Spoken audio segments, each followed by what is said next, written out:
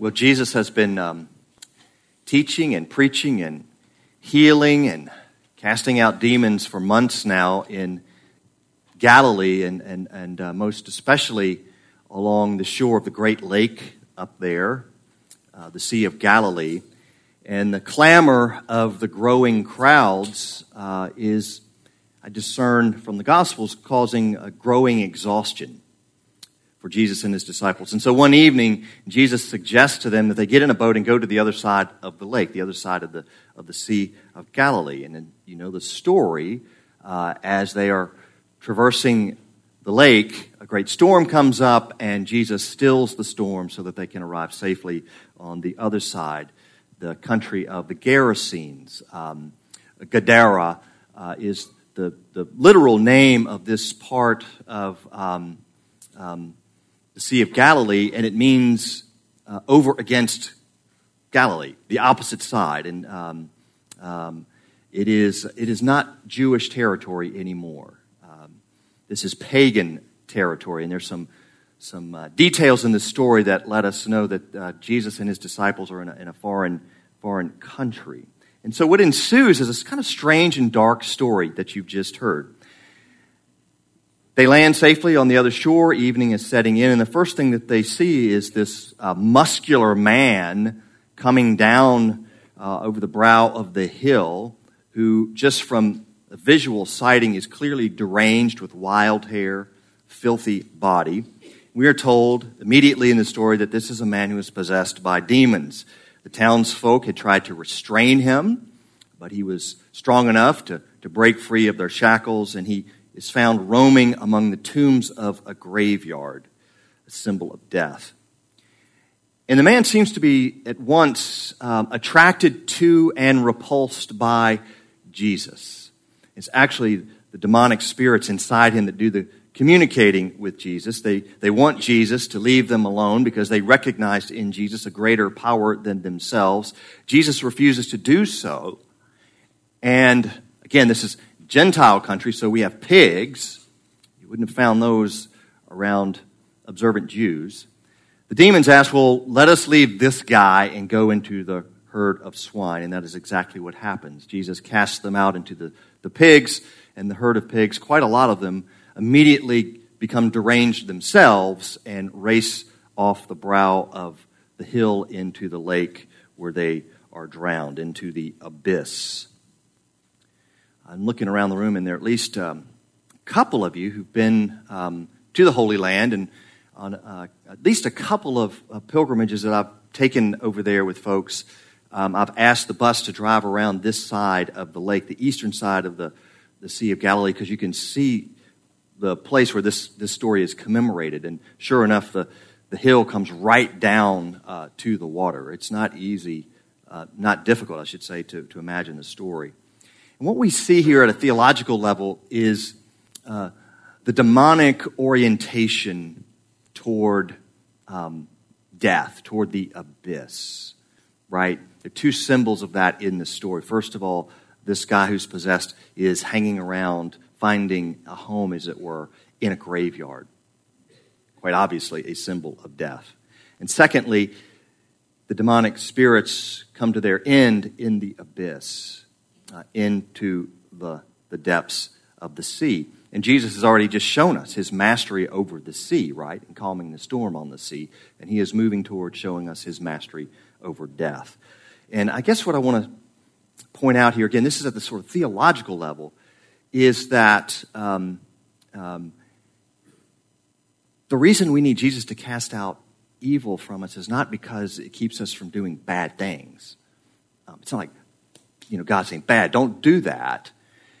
It is in the nature of the evil one to lead us to non-being, to de-life life, to lead us to nothingness, tombs and the abyss of the lake. And so what happens is this man is restored from that trajectory, from that orientation leading to the abyss, to death.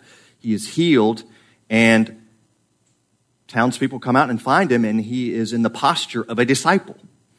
He is in his right mind, he is clothed, and he is sitting at the feet of Jesus. A very important detail we're not to miss. So we have a happy ending. That's great. I think this is where the story gets really interesting. Jesus casts out demons. But no, this is the interesting part. The reaction. The reaction in the story is that the townspeople ask Jesus to leave.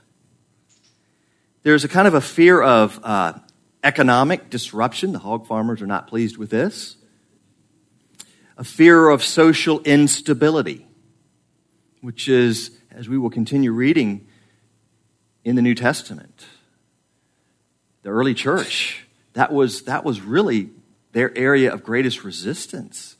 A lot of people said, you believe whatever you want to believe, but don't disrupt our systems that we have in place, economic, social, moral, political. When Christians started living in such a way that those were threatened, that's when they became persecuted. So being a Christian is not about sort of sin management. It's not about evil containment, right? It's not like, well, this is just parts of my life. If I can compartmentalize them, I can manage it. In my family, sort of functional alcoholism. Going back. As long as we can function at the bank from 9 to 5, we can deal with the fact that Uncle so-and-so is probably drinking too much in the evening. We're kind of managing it. Never lost his job, right? It would be like, by way of analogy, a single poor mother living in some housing projects that have terrible crime. And she were to say, well, it's okay because during the daytime I feel relatively safe and the children can come and go. But it's just at night that we have to be barricaded behind our doors in our apartment for fear of gunfire and gang violence. That is not the life that Jesus desires for us. Sort of managing sin. We need something stronger than that. So we can imagine that Jesus might come to our town and make all these changes by casting out demons, and we say, that's an awful lot of change right now. We see this all the time. Another curious thing about the story, and this is what I really want to leave you with today, is the healed man, formerly possessed by demonic spirits, now cleansed, now healed, now in his right mind, now wanting to sit at the feet of Jesus, asks to go with Jesus, to leave and be one of his followers. And Jesus does something very surprising, at least to me it's surprising. He says, no. He says, instead, go back to your hometown and tell them what God has done for you.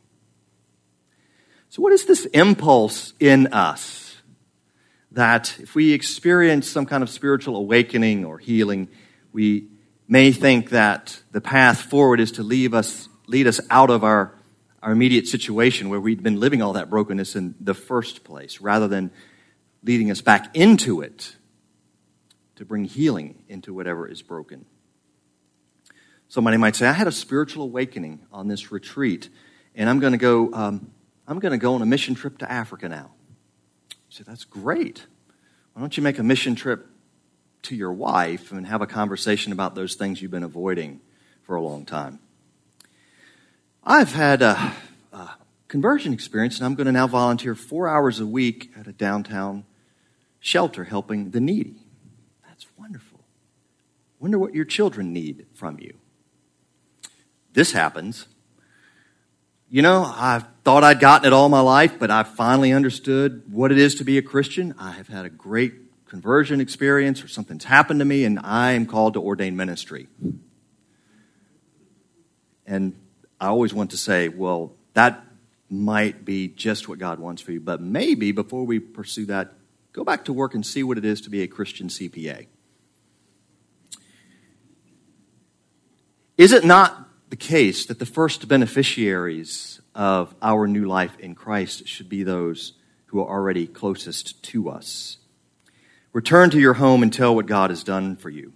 And with apologies to St. Paul, I want to tell you that I think this Gerasene demoniac, as he is euphemistically known, is actually the first apostle to the Gentiles. He is the one who takes the gospel to his fellow Gentiles. So there's an old saying that I've shared before: the light that shines farthest shines brightest closest to home. The light that shines farthest shines brightest closest to home, which also reminds me of a cartoon I saw years ago, and I lost it. I wish I had it. But it's a cartoon of a guy dressed like this in a collar in his house walking toward the front door, and there's a female figure behind him, presumably meant to be his wife, who says to the clergyman going toward the front door, hey, I have an idea. Let's try it in reverse today. How about you be charming at home and a jerk at the church?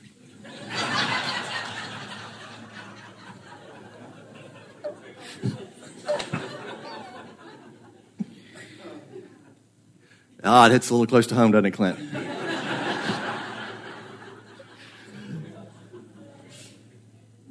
Methodist Bishop Will Willimon tells a story about a good friend of his who's an African American. This friend grew up, again, I'm kind of returning to an image here. True story, grew up in a housing project in grinding poverty, surrounded by violence. But this young boy became a youth, became a young man. He worked very hard, and he ended up doing well in high school, finishing high school, and he got a scholarship, and he went to college, and he was the first person in his family ever to go to college, and he worked hard there. He did really well, and he had a lot of opportunities. He could have gone on and gotten a good job and gotten away from all of that. But instead, he went right back to the projects and works for a nonprofit for affordable housing and education. And Willimon asked him once, he says, why did you do that? And he said, I'm a Baptist, which is a way of saying I'm a Christian. That's what we do. To go back to the brokenness from which we've been healed and take healing with us. So here's my message. The power of God in Jesus is power to cast out your demons. Whatever it is that is maddening in your life isn't unfolding exactly the way you want, according to your will and your powers. Whatever may be leading you to feel lifeless to death, whether it's habits or some kind of events that are beyond your control. Pray for healing, pray for deliverance. The message of the gospel again and again and again is that Jesus has capacity and the desire to enter into that place. The second point of this message is that the place to live out our relationship with Christ is not out there in some idealized way, a new life away from here, a new job, new activities, new relationships, all of which may be good, by the way, all of which may be good. But the place to look for the power of God at work in your life primarily is to your left and to your right,